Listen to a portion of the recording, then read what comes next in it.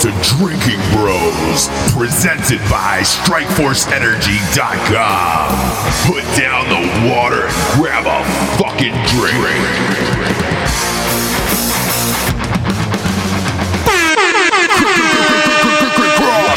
Fuck up. It's time to talk business. Jared Taylor, Matt Best, and Evan Hafer proudly present Blackhearted.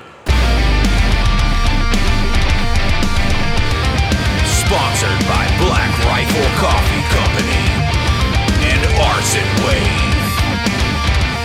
Well. Today it's just me and the Matt Best because Mr. Evan Haver is having a baby. Literally right now having a baby. This second. He's babying. He was recording an interview, and his wife is like, going into labor. You should probably get home. And he's like, but I got one more question to answer. Segway Sally over here. Speaking of babies, we have the big bald baby in the studio with us today. Baker Levitt. Hello, Baker. Everybody. Which we know you guys all love because he asked the best questions. And it's one of my highlights of my friendship with y'all being able to sit in and fill in on this podcast. Aww. Well, we had an amazing human on Drinking Bros, and we couldn't get enough of him. Mr. Dale Dye is back. Captain Dale Dye. Right here at the Black Coffee Rifle Company. Yeah, I like that because it's a rifle company. I'm a huge fan of that name. I think it's wonderful. That needs to be a shirt itself. That's with the map symbol of a rifle company. Right? He just made a shirt. I like it. That's the second shirt. Yeah. I like the "Seen the Elephant, Hear the Owl." Yeah. I really want to run with that one.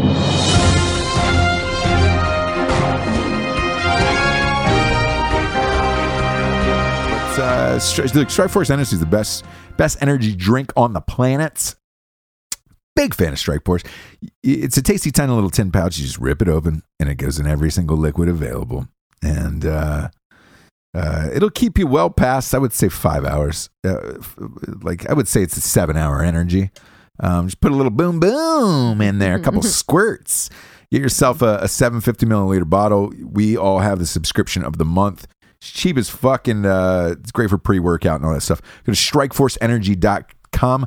Type in the promo code REVOLUTION. You get 20% off. Next up, I'm talking about GhostBed.com. GhostBed.com, boy, that is the finest fucking sleep you will ever have in your entire life. Adult or baby. That's a fun fact. Adult or baby. It is the best sleep you will ever have in your entire life. We all have them. Go to ghostbed.com/Drinkin' Bros, or just type in the promo code Drinkin' Bros. You get $50 off a bed, and you get 3 free pillows. Everybody who's got a goddamn ghost bed says the same thing. Jesus Christ, this is like the most comfortable bed of all time. It is. It's so much, in fact, even Matt's brother used the promo code Drinkin' Bros and bought a fucking bed after he stayed at Matt's house last week. Go to ghostbed.com, grab yourself a mattress. They also have a pay-as-you-go plan in case you look at it and you're like, fuck, man, mattresses are a little expensive. They are, a tad. But use the promo code, and they also have a payment plan. You can pay as you go. It's a great thing. Next up, we got GrenadeSoap.com. GrenadeSoap.com. They've got soap that's made with real gunpowder. I'm talking real honest to goodness gunpowder. Soap on a rope. They got tactical toothbrushes. They are OD green and combat clean. They've also got some DOP kits and some other cool shit there. Big fan of GrenadeSoap.com. Use the promo code Drinkin' Bros. You get 20% off. Next up, we got we got Warfighter Tobacco up in this motherfucker. Warfighter Tobacco. If you're on your way to Sturgis this week, by the way, Warfighter Tobacco, the whole crew will be there, along with Matt and all of those guys. They'll all be in Sturgis. Look for Scott Jansen. Look for the Warfighter Tobacco t-shirts. Look for their tent. Look for their gear. You'll see them out in full force. And look, those guys, this is no shit too. If you're sitting down with the Warfighter Tobacco guys, you're going to be sitting with them for a couple hours, smoking some cigars, eating their fucking combos. Last meetup we had, the event that I saw them at, I ended up eating all their combos with them, and I'm hanging out with them for just like 2 hours, just drinking, getting fucked up. The Warfighter Tobacco guys are amazing. Please go support Scott Jansen and the boys. Rocco is a co-owner of the company. So head on, if you're out to Sturgis, say hello, say what's up to them, have a cigar with them. In the meantime, go to their website, warfightertobacco.com, for some of the finest hand-rolled cigars you will ever have. Smoke them while you got them. If you don't got them, go and get them and smoke them. warfightertobacco.com. Use the promo code Drinkin' Bros for 10% off all your purchases. Not only do they have amazing cigars and personalized Drinkin' Bros ones, but they've also got dope-ass t-shirts and humidors. Huge fan of their company. Go to warfightertobacco.com. Promo code Drinkin' Bros for 10% off.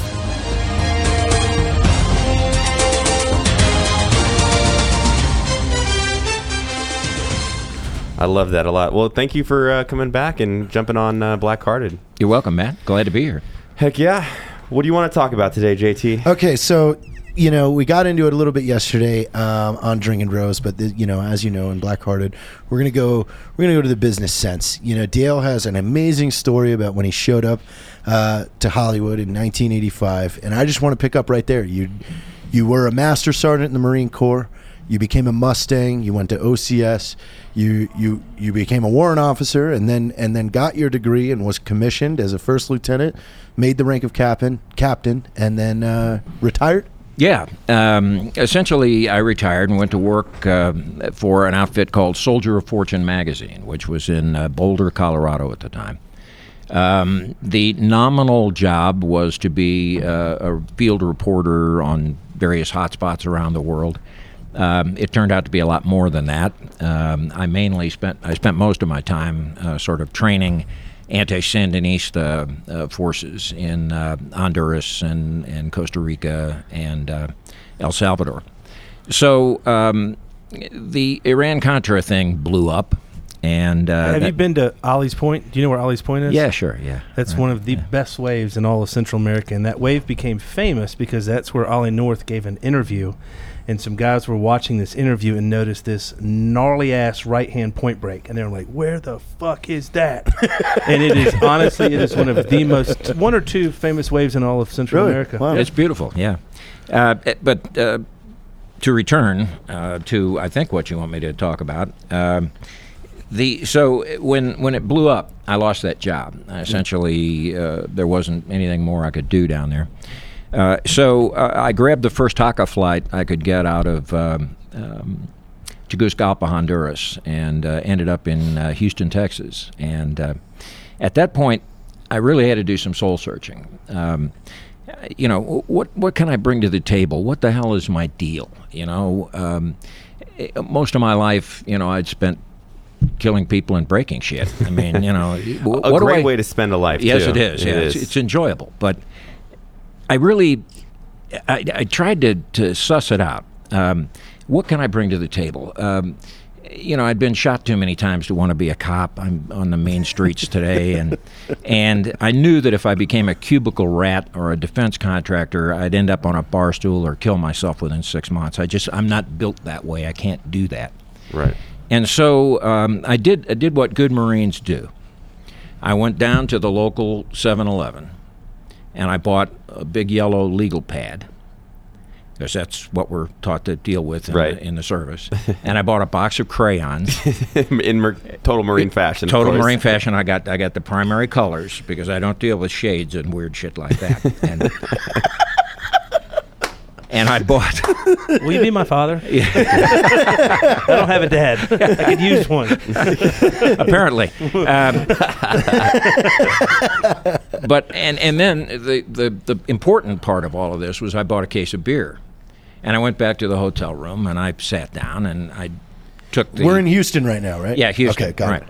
I took the big blue crayon, because it looked nice with the yellow paper, and I drew a line down the middle of that legal pad. And on one side I wrote assets, and on the other side I wrote liabilities. And I was going to try to chart it out, what I could really bring to the table in civilian life. And then I started drinking beer. About dawn, I took a look at this thing, and I had like 16 pages of liabilities. Why I suck, why I can't do anything that anybody's going to pay me anything for. And I had about 3 lines of assets. And the common denominator seemed to be that I'd always been a movie buff. And when I got to thinking about it, well, what can I do with that? And the more I thought about it, I said, you know what the deal is? That most military movies I've seen just piss me off. Right. They not only are the details wrong, and apparently nobody really cares a whole lot about that, but how they portray us, Right, like an accurate who we representation are, of the culture. yeah, and how we relate to each other. Exactly right, Matt. An accurate depiction of the culture. And I said, well, why is that? You know, I see, if you look at the credits on movies and television shows, you'll see these things that say, you know, Major J.R. Rudy Fratz, military advisor. Colonel whoever the fuck, there's lots of them on there. Whoever that guy is, you know. Whoever he is. And so I said, well, how can this be? How can they get it that wrong if they've got this guy there? So I had one $2,500 limit credit card. And I said, well, piss on it, I'm going to L.A. because that's where they make movies. I'm going to find out. I'm going to talk to some people. You know, I can talk to people. I get along with people. I'll find out what the hell the deal is. So I went out and I started. You can do a lot of things when you're ignorant that people tell you can't do, and I was certainly ignorant about how movies are made. So you know, I'd go on to movie lots, you know, Universal or MGM, and I'd see the first guy wearing a tie and carrying a briefcase, and I'd say, "Hey, you ass eyes, halt in place. You make movies, you're screwed up. Here's why." And of course, I'd get arrested and thrown off the lot. But the neat thing was... Well, real quick, and you know he's a personal friend of yours. How did Spielberg first start? Yeah. He broke into one of the lots to use the phone from one of the rental spaces because if people knew that phone number, they knew that he was on the lots. And that's how he got his first movie made. Yeah. So now, I wasn't that smart. I didn't know that. I was just trying to find out what the hell was going on with this technical advisor thing. Right. And the fortunate part was most of the security guys were former military, so they just escorted me off the lot. They didn't call the police, and you know. But I started to meet people who worked peripherally in the industry, and I started to say, look, how can they get it this screwed up? And it was a combination of two things. By the time I had talked to 15 or 20 people who actually worked in the business, it seemed to be a combination of two things. The first thing was that they hired a technical advisor, doing air quotes here, because they wanted what credibility they thought that might lend them. But he was he was somebody's brother-in-law that they hired for, you know, who had done 6 months in the California National Guard, and they hired him, paid him a couple of $100 a week, put him in a chair and let him sleep until they wanted to know which side the ribbons went on, you know, and then, well, no wonder. It was so shallow. And then I said, well, why is it so shallow? Because what we do and the life we live and who we are is really fascinating, especially if you don't come from that world. And that's drama. You know, that's something that interests people. And I knew that inherently. And so the other thing I found out, and this is what tripped my trigger.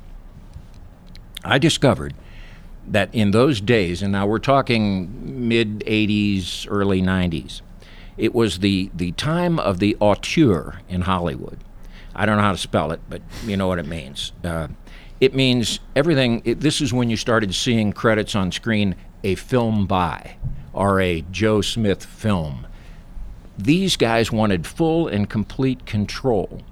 These young Turks coming out of film school, and they were getting that sort of break. And what they brought with them was a hubris. And that word means conceit.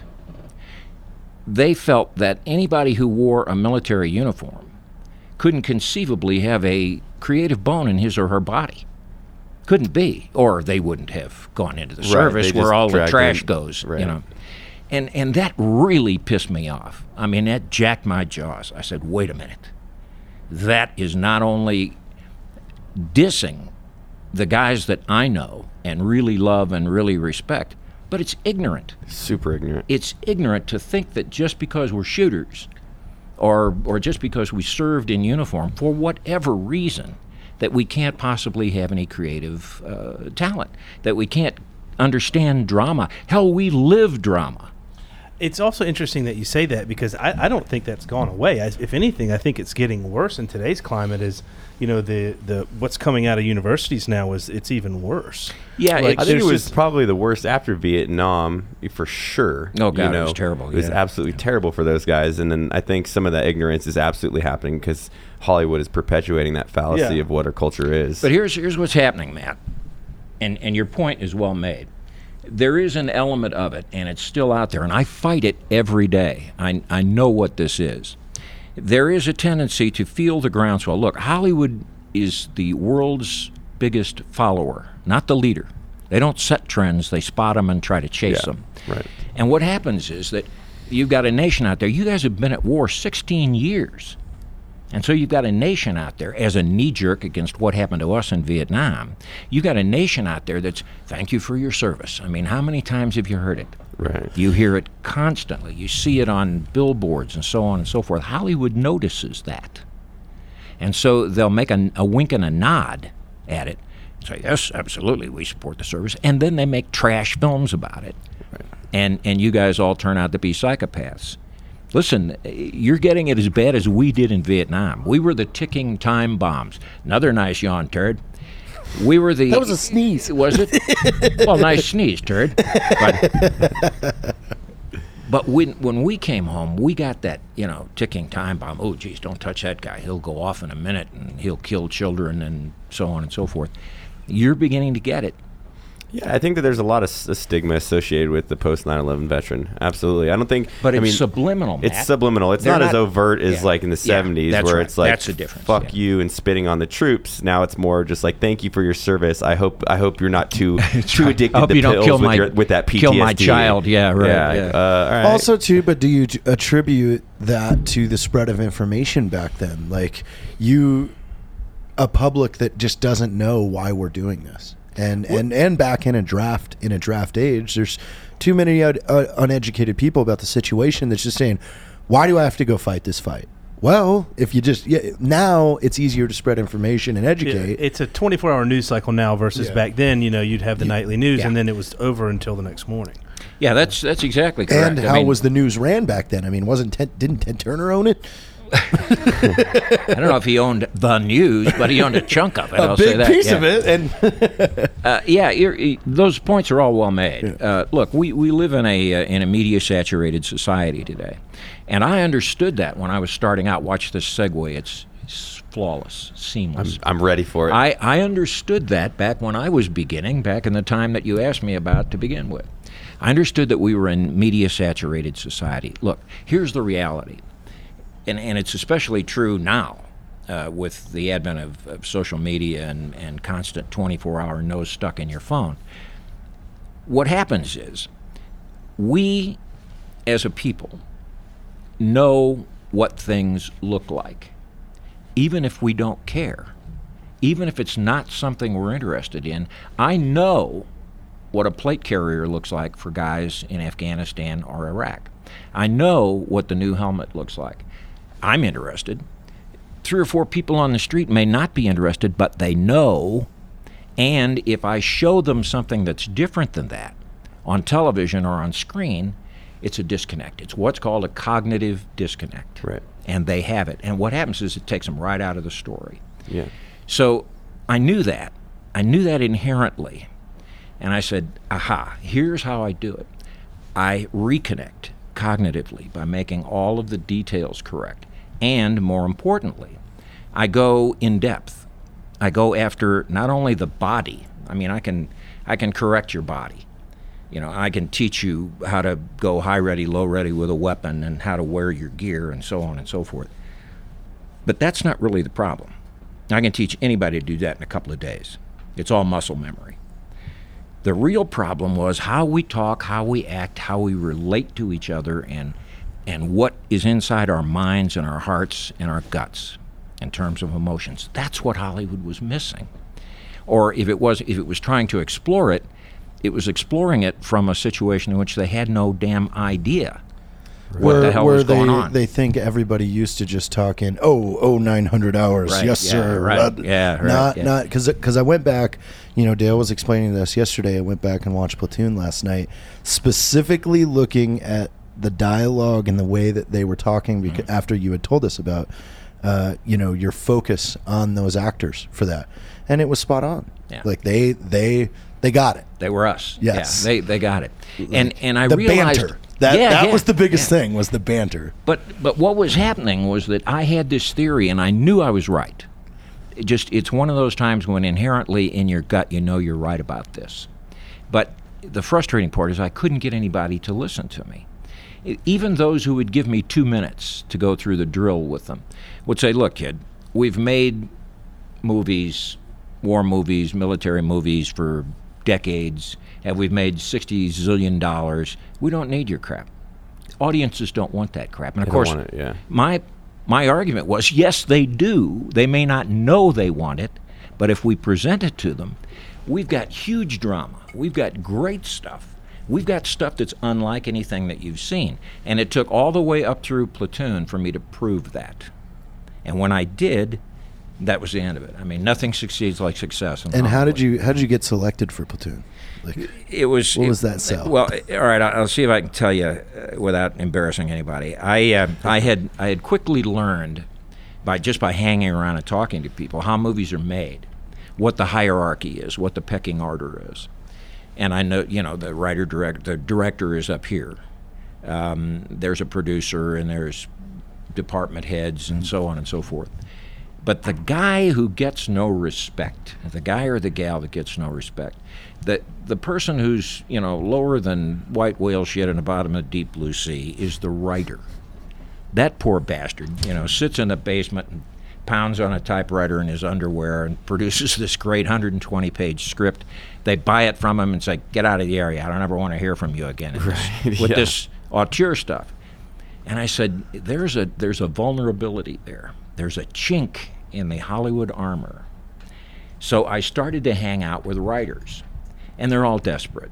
They all want to do the next great movie, and they want to be the guy who's constantly hired to write everything or be the script doctor. And I found a guy who had been working on another project, not Platoon, but on another project with Oliver Stone. And I took him to one of these Hollywood shishi fern bar joints down on Sunset Boulevard, and I got him there by convincing him that I was rich and was going to be a producer and was going to make the next great movie that he was going to write. So he came down there, and it's one of these bars where you go to be seen rather than do anything else. And I worked with him for a couple hours, lots of beer, and I got him to write down Oliver Stone's home phone number on a matchbook. Still have it. And that's awesome. Holy cow. I'm sure he's changed his number since. Oh yeah, right. Oh, plenty of times. But that was on a Saturday night. Sunday morning, I said, all right, you got to take your shot. Load, lock, shoulder the weapon, get a good sight picture downrange, squeeze the trigger. So I called him. And just because he was Oliver, just because he liked a left-handed approach to anything, an extraordinary, out-of-the-ordinary approach, he talked to me for a few minutes. And I went into my best 3-minute drill. I said, look, here's what I think is wrong with military movies. I read in the trade papers you're going to make one based on your own experience as a combat infantryman in Vietnam. Here's how I think we can do it and make it really rock and roll. The result of that, which was really a gamble. I mean, I was shooting craps. He could have just hung up on me and said, I never want to hear from you again, and the police will be at your door in 15 minutes. But he didn't. And so that led to a meeting with his producer. And I explained what I wanted to do, what I thought was necessary to do, full immersion. Take these guys into the jungles of the Philippines, up in the mountains, no civilians, no phones, no niceties whatsoever. They live out of their ruck. They dig their own hole. They only eat twice a day. If they don't piss me off, then they only eat once a day. And I'm going to train them to be us when we were 19 in the jungles. And I was allowed to do that, mainly because Oliver couldn't see any other way. We only had $5 million in this thing. And he had given me guys like Forrest Whitaker and Tom Berenger and Willem Dafoe and Johnny Depp, and before those guys were names. And I used it as a test bed. I knew that I had the right ideas. I just was a little bit unclear how to make them happen. And I learned in that 3 weeks I had them up in the jungle how to do this, how to get at their hearts and how to get at their minds and how to get at their guts. And once I did that and saw it succeed, I said, okay, I know how to do this. There will be the Captain Die pattern, the Captain Stanislavski. I'll teach you how to do this. And since then, I guess we've trained about 800 actors of various ilks. And the neat and rewarding thing is I always hear from them. They call me up and they say, you changed my life. Really? Yeah. Do you think they kind of resonated with that experience and kind of opened up a different form of thinking a little bit? Sure it does, Matt. Look, here's the truth of the matter. A young actor in Hollywood grows up, comes out of film school, gets an agent, starts going to auditions, and his whole focus in life is on himself or herself. Right. It's all about me. They are the product that they are selling. It's me, me, me, me, me. Well, that's the antithesis. Exactly. Of how we think. It's not about me. It's about the unit, and it's about the mission. Mission first, then survival of the unit, and everything else is fine if it happens to happen. So it's the antithesis of the way they think. But if you have them captured and they can't lie to you, because what are they going to do? They're going to walk away in the middle of the jungle up in the mountains, right? And there's no cell phone, and there's no, See you later. So they just want to know, how do I not piss off that white-haired guy? So eventually you've got them, and it opens their mind. They see that there is something larger and bigger than themselves, and what that means to an actor is that when he becomes a member of an ensemble cast on a movie or a television show, he's now looking at mission. And he's looking at the good of the unit, not just how many lines do I have and how cool do I look and how's my hair.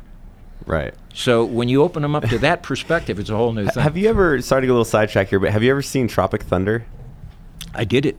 Have you? Yeah. You did it? Yeah. Oh, I'm sorry. No, my company did it. I thought that was absolutely brilliant, which makes sense amazing. because I loved it. it was the greatest it's so ever. in line, and it's almost like what you're talking about. The pre-era of before Sure. you came around kind Yeah. of revolutionized what it was to be a tech advisor for the military. Stiller called me and said, "Look, I'm sorry that I didn't know that. Yeah, Holy crap!" Yeah. I had to sent my executive officer over to do it in Hawaii.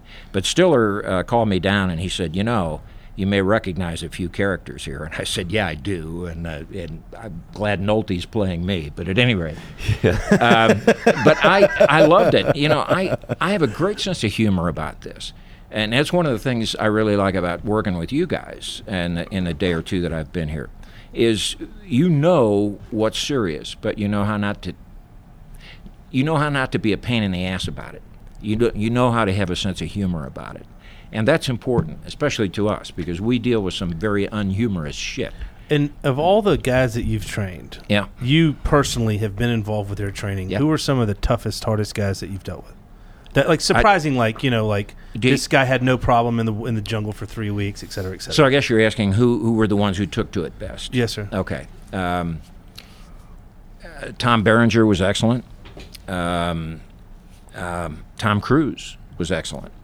Tommy Lee Jones, although if the world ever needs a model for a curmudgeon, there you go with Tommy Lee Jones.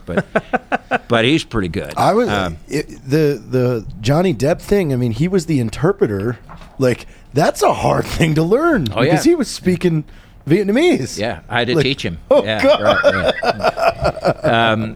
So there have been a number of good ones. There have been more good ones than there have been bad ones. Look, my deal is I've got to put them in an environment where it is no longer a job. It's not just an acting gig I've got. They have to live that world, and when they do, you'd be surprised at the strength. If they're serious about their career, they should want to. Though. Yeah, and that's the good thing. ones do. Which presents a pretty interesting question. Yeah. Do you think that it's easier to teach a civilian actor to play a combat veteran or to teach a combat veteran to be an actor? The former. The problem with you guys is I have to untrain you. You've got so much muscle memory that I'll put you in a World War II movie, hand you an M1, and you go immediately to high ready carry. Well, we didn't do that crap in the 1940s. We didn't know anything about that. Hell, we carried them like squirrel hunters. Right. So it's easier to teach an actor because he's a blank slate. The only problem, or the method there, is I'm a big PT believer. I will PT their ass off. And the reason I'm doing it is a couple of reasons. The running part and the chanting, the singing cadence, really, they hear the power of the unit. They hear the foot strikes, all in step. I try to get them in through a tunnel or something so they can hear it. Is you then feel the power. You can literally feel the power of that in your chest. You've all done it in airborne school and other things. You feel that power, the power of the group, the power of the unit, not just of the individual. And so I do a lot of that. I do team building exercises, atomic sit-ups and caterpillar push-ups and things like that, so that they see how to combine the strength of one with the strength of many and get these kind of things done. And most importantly, it wears their ass out to the point where they can't resist me.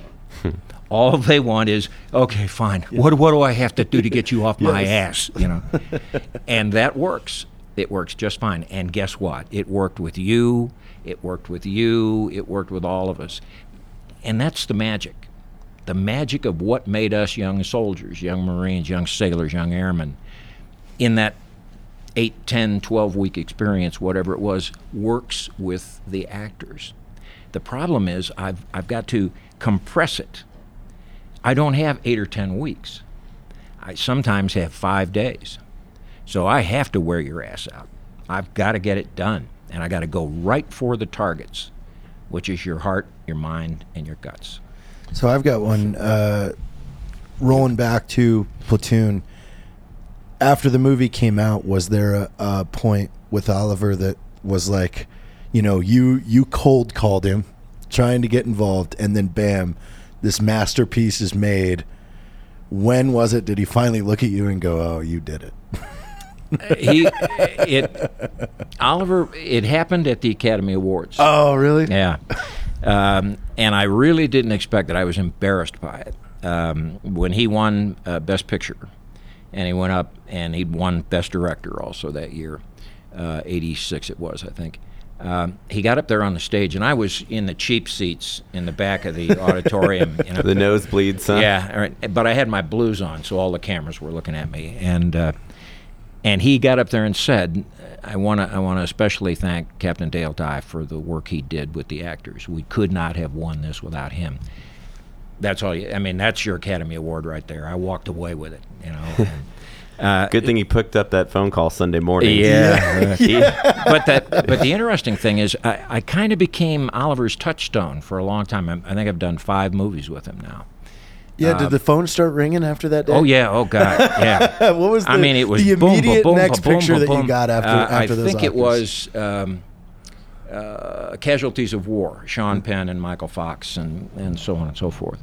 But we started, I had to expand my company and bring my executive officer in. He's been with me for 40 years. He and I were young sergeants together in Vietnam, so he knows the Dye method.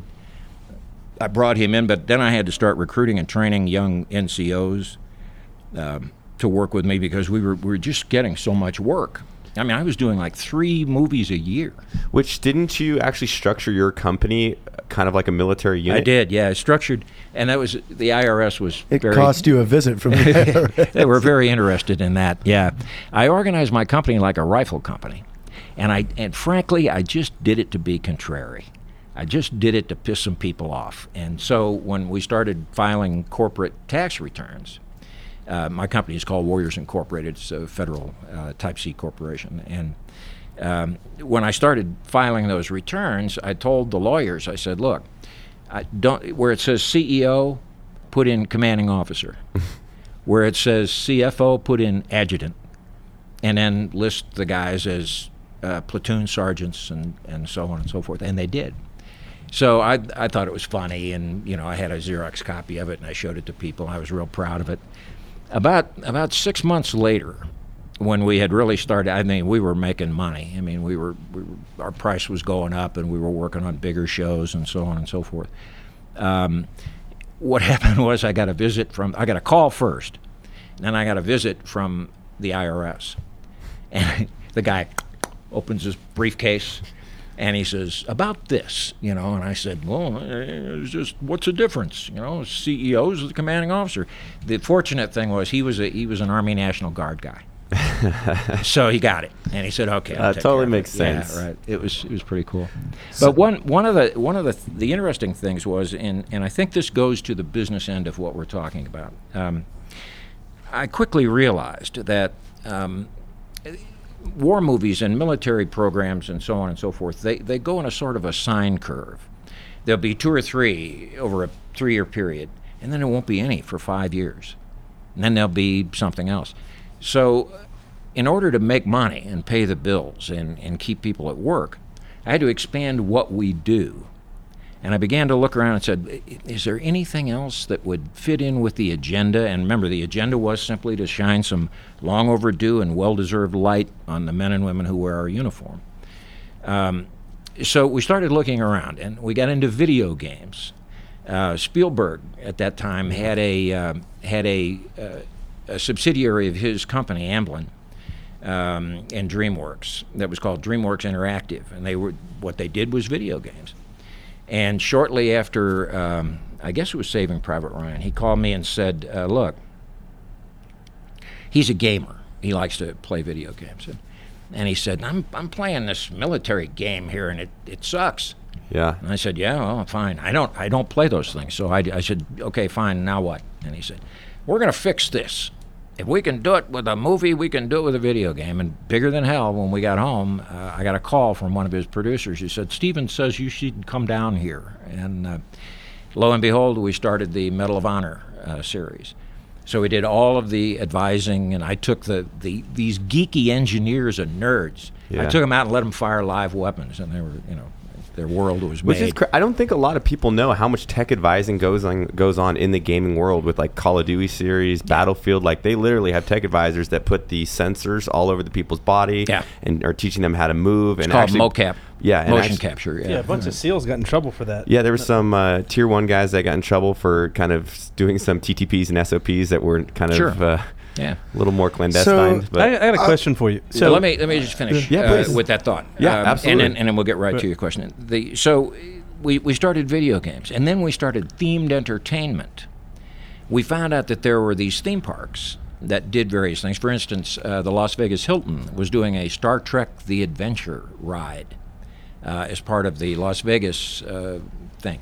And it was, they wanted somebody to come up and teach all of their actors how to be Starship Navy, Space Navy folks. That was a big job. We did the Navy Pier. We did T2 3D in Osaka, Japan, and Hollywood, and in Florida. So, and then we got a call, believe it or not, from music video producers. And we ended up doing the music video for Tomorrow Never Comes, I think, with Green Day. Yeah. And we did Rooster, Alice in Chains. So we were out there doing music videos. Which on the business side is so intriguing because you essentially took the same core competency and found all these different verticals to expand on, which essentially are the same thing, but different networks and social medias or in entertainment. And that's fantastic. That's it precisely, Matt. And then finally I decided, well, the hell with it. I'm getting right around to it. I opened a publishing company. I became a publisher, and now it's Warriors Publishing Group. And vertically integrated, this guy. Boom. Yeah. But the problem is, I would love to sit here and take credit for that, but vertically integrated doesn't mean anything to me. I mean, what the hell is that? But I inherently got it and saw it and made it happen. I think that's a lot. Some of that is what you guys are doing. Yeah. Now I'm so, Platoon came, great success. And we've heard a lot about the cool, successful things that you've done, and surely there have been some piles of dog poop you've stepped in along the way. And a lot of the people, I think, for me personally, I talk about it all the time, is a lot of people try to emulate others' success. or success of companies. And I think for me personally, I try to find where people have made mistakes and make sure not to make those same mistakes. So like, looking back now on your career, which sounds like it's been fucking awesome, excuse my French, but what are some of the errors you made now, looking back? It's easy to get too full of yourself, especially when you succeed very well. You can let your ego get in the way. I have these high cheekbones every day, Dale, when I look in the mirror. You know what I'm saying? I can't turn them off. I get it, man. The icy blue gaze. Yeah, I get it. So you can get full of yourself. And I did that for a while. And I really had to back off from that. I had to get up every morning and, remind myself of, the words to the Gatlin song that I always try to remember that, says, trying to be a hero and winding up a zero will scar a man deeply, right down to his soul. And what's the rest of? Oh yeah, living in the spotlight will kill a man outright because everything that glitters isn't gold. And I try to remember those things. So one of my big mistakes was getting too full of myself. The other was I became a little paranoid. After the success, and it really goes to exactly what you were talking about, people started to try to imitate me. And they started, first force and all kinds of things going on. And it was usually some guy, who'd either done 4 or 5 years or he'd retired after a career. And he wanted to do what I was doing. And I got very paranoid about it. I can't talk to that guy, and that just was making my life miserable. I mean, there's room out there for anybody. And what the hell, you can't monopolize something like this, and why would I? As long as his agenda is the same as mine, as long as it's good for us as a military community, as a community of veterans, fine, go for it. Good luck to you. So that was another thing. I had to stop thinking of myself as an exclusive product. And so it sounds like that was a distraction to you, focusing on what other people were doing? Yeah, it was, yeah. I wasn't focusing on what we needed to be doing. Right. I was focusing on somebody running up my backside, So that was a mistake. I want to roll to a positive light question. Okay. Like, you being a movie buff, when you were first pitched Band of Brothers, were you just excited as shit? Like, finally, $100+ million going into a production that's going to be 10 episodes. It's going to be a period that you've studied your whole life. Like, come on, that phone call had to have been like, finally. I was with my wife.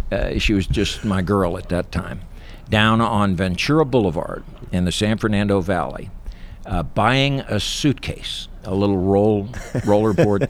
I can't even remember why. Carry-on, or was it carry-on? No, it's carry-on. Okay, I just really want to get that. And I can't remember why the hell I was buying it. Detail-oriented. But there I was, and my cell phone, at that time I had one of these flip phones.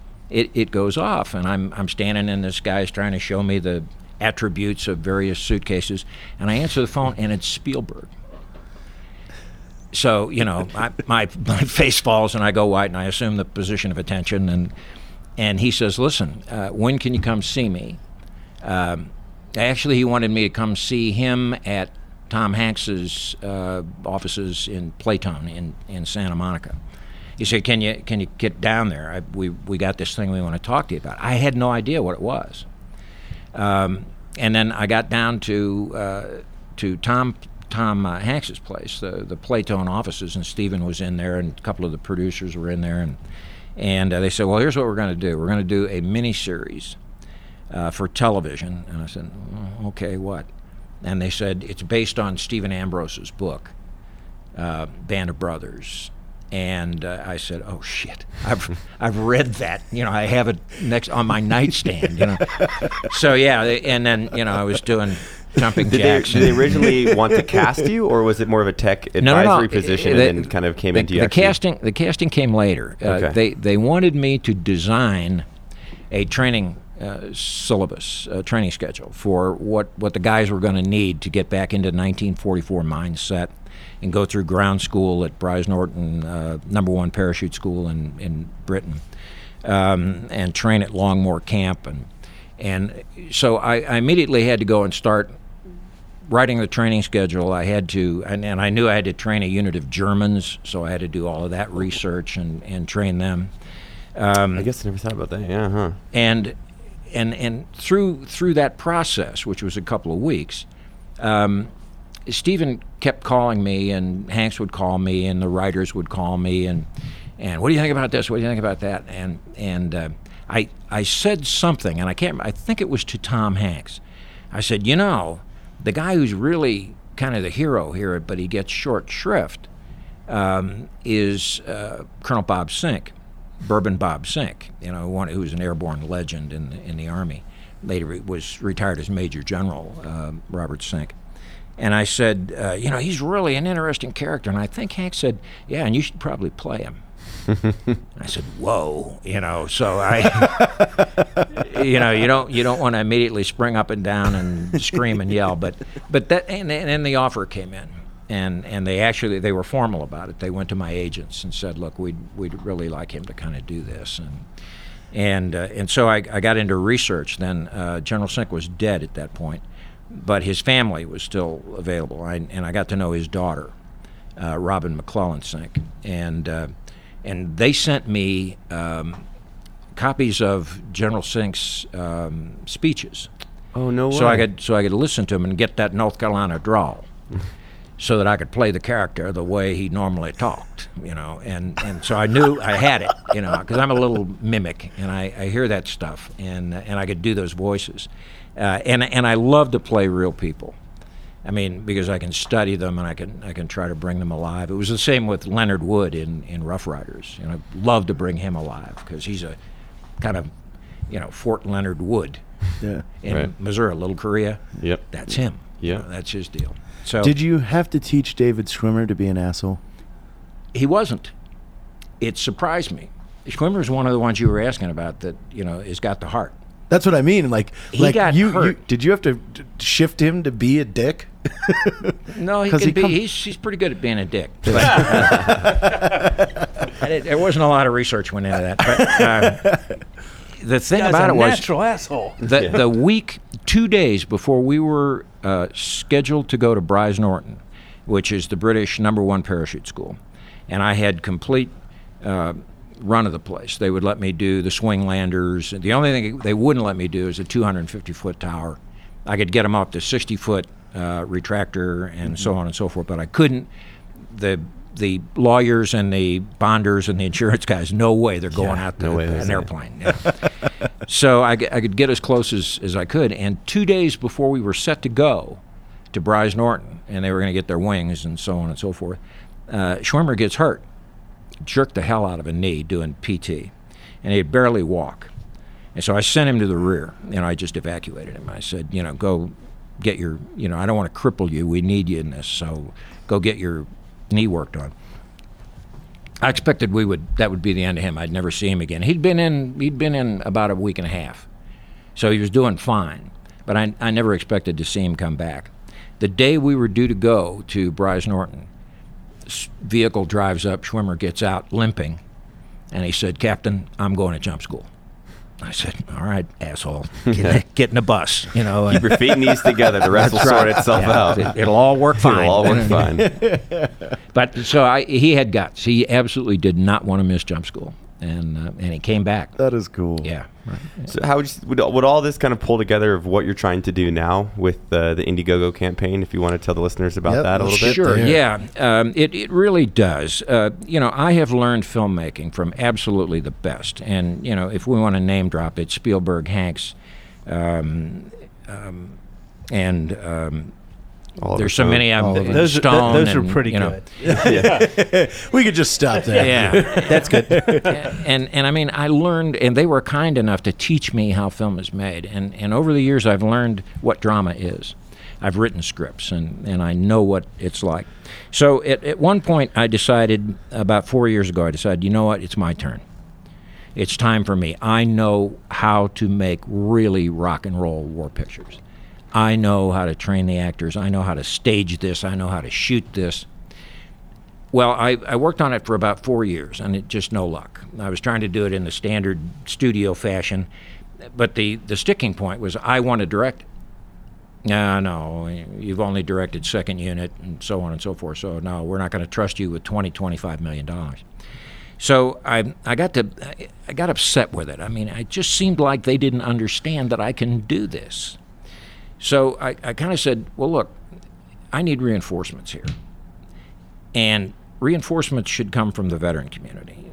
This is going to be their story done by them for them. I need reinforcements. So I got up with Tom Costa, who's a former 82nd guy, West Point graduate, as one of the producers. Drug a couple of Marines in it with me, and I said, look, what do we do? I want to put as many people that are real veterans in front of the camera and behind the camera as I can. My director of photography was a second lieutenant platoon leader with the 4th Infantry Division in Vietnam, and he's a DP. He really knows what he's doing. So I want to do that sort of thing. And I said, well, how do we do this? And finally, I can't remember who came up with the precise idea, but they said, look, let's crowdfund it. We're not going to get $20 to $25 million crowdfunding. Nobody gets that. But we can get earnest money. We can get enough money so that the nation and the industry perceives we're real. We mean to do this. It's a proof of concept. Yeah. Yep, earnest money, proof of concept. And so that's what we're involved in with the Indiegogo campaign. And what's the name of the project that you're... No Better Place to Die. Okay. It's a great D-Day World War II story. It's going to do for the airborne facets of D-Day, June 6, 1944, what we did with Saving Private Ryan for the surface assault on Omaha Beach. Your next stop needs to be Fort Bragg. You need to pitch this to Panther Brigade, because those guys, why wouldn't they want to be involved? Well, they do, but and I may. Look, I want to get as many guys as I can, but look, I may have to shoot overseas.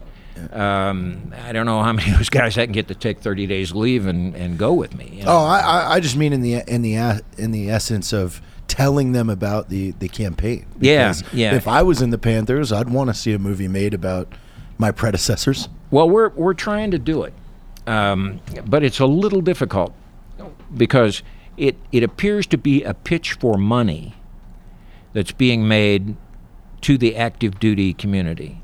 And the lawyers and the JAG officers just absolutely shit themselves.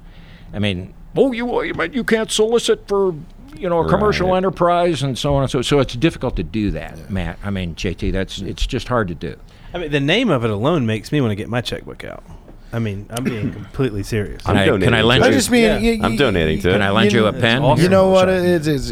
If you walk into those brigades down there, like, the big hallways are nothing but history of what they've done. You bet. Like, it's so backwards, like with the JAG.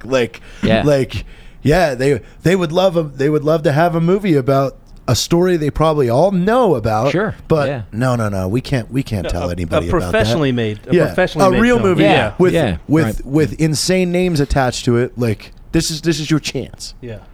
Yeah, and I think, frankly, that feeling and that kind of support through the stuff we're doing here, through the other podcast. I think I'm scheduled to do something like 12 more podcasts, and CBS wants to talk to me about the effort and so on and so forth. So I think it's gonna sort of filter into the active duty community. I mean, the email is just full of active duty E5s and specialists and staff sergeants who say, how do I get in this thing? And this is one thing I kind of get onto you guys sometimes, is that vets constantly think that they need to go to the veteran community, when in fact, I can speak for the civilian community. The civilian community would trip ass over tea kettle to help, because it's one of those things, like the things that you guys take for advantage, like boot camp.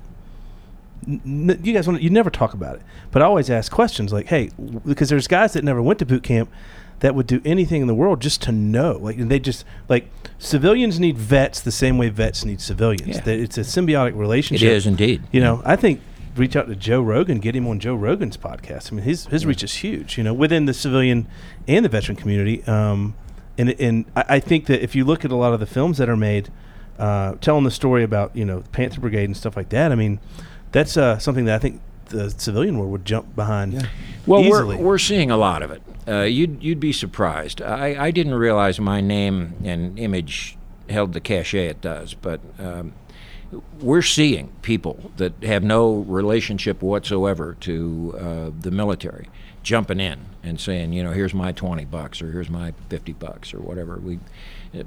Yeah, 15 of those emails were me trying to get casted in the movie, just so you know. Okay. But Dale, I'm serious. Like civilians, guys like me, like I find they want to attach themselves and connect with veterans, because I find myself being a better version of who I am by being friends with these guys. Yeah.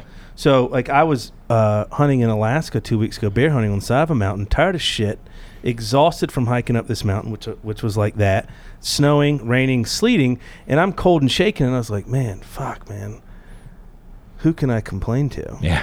Well, I can't call Matt, because I know for a fact that he's in a heated, nice couch. He's a washed up. Suck it up. No, but I was like, so I know that if I call him and tell him, he's going to be like, oh yeah, Ranger School, or my partner Todd, who was a SEAL, or Evan or JT or Logan or any of these guys. It's like, so this is actually nothing. I'm paying to be here. So I'm just going to keep this shit to myself. And not probably a good idea. And not tell anybody. Yeah. No, because then I felt that one of the steps in the tree broke, and this happened.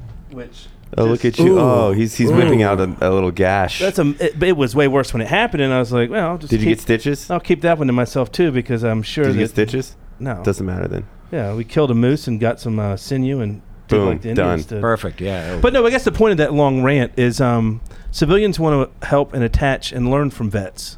And I think that vets want to attach and learn from civilians. And I think there needs to be a way to link the two together in a better way. There is, and we'll find a way to marry that up. We're finding our feet right now. Mm-hmm. But I'm appealing to every audience I can find.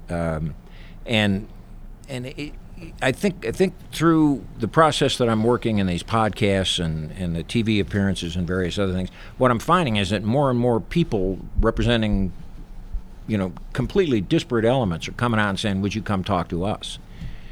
Which I'll do. I mean, until they wear me out, I'll go talk about it, because I think it's important to make this film. Yep. I want this film to be a showcase for the talent that is in the American veteran community. I want this to be their shot. They get to show what they've got. That's amazing.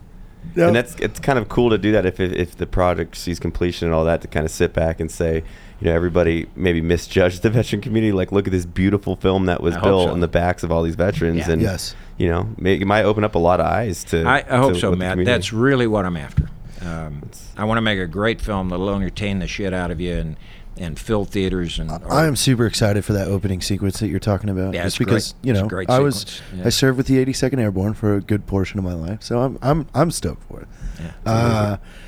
So Indiegogo.com, no better place to die, or you can search Dale Dye, DYE, it'll come up. Yeah. And they're on all their social media platforms, all the social Instagram, media. Facebook, Twitter. No better place to die. So check it out. Get over there and help out. Yeah. We know we got some rich friends that listen to this show. I'm looking to suck off some black coffee profits here. Thank you guys. You've been terrific. Thanks for the show. And I gotta say, we've just heard all you guys from our podcast we did yesterday. The guys here at Black Rifle just popped up my picture as having been here. And my wife called this morning and she said, "What the hell did you do?" And I said, "What do you mean?" She said, the mailbox is overflowing, and there's 4 more podcasts that went, and that was you guys. Awesome. That was your audience. Well, anything we can do to support. I mean, you probably hate the word, but I consider you a true American hero, and thank you, Matt. And it's pretty noble and amazing to see that what you're doing after you got out of the military to inspire the up and coming generation. I can only hope for one day to be in a successful position as you have. So you are an absolute inspiration to us here. Thank you. You supported us in our endeavor. Yeah, you did not have to do range 15. You could have easily walked away. So thank you so much. We are willing to go the extra mile to anybody that came out and helped us on that. So we're happy to do it. Hey, all right, guys. For Blackhearted, Salt Lake City, Matt Best, Baker Levitt, Dale Dye, and JT. Thanks, guys.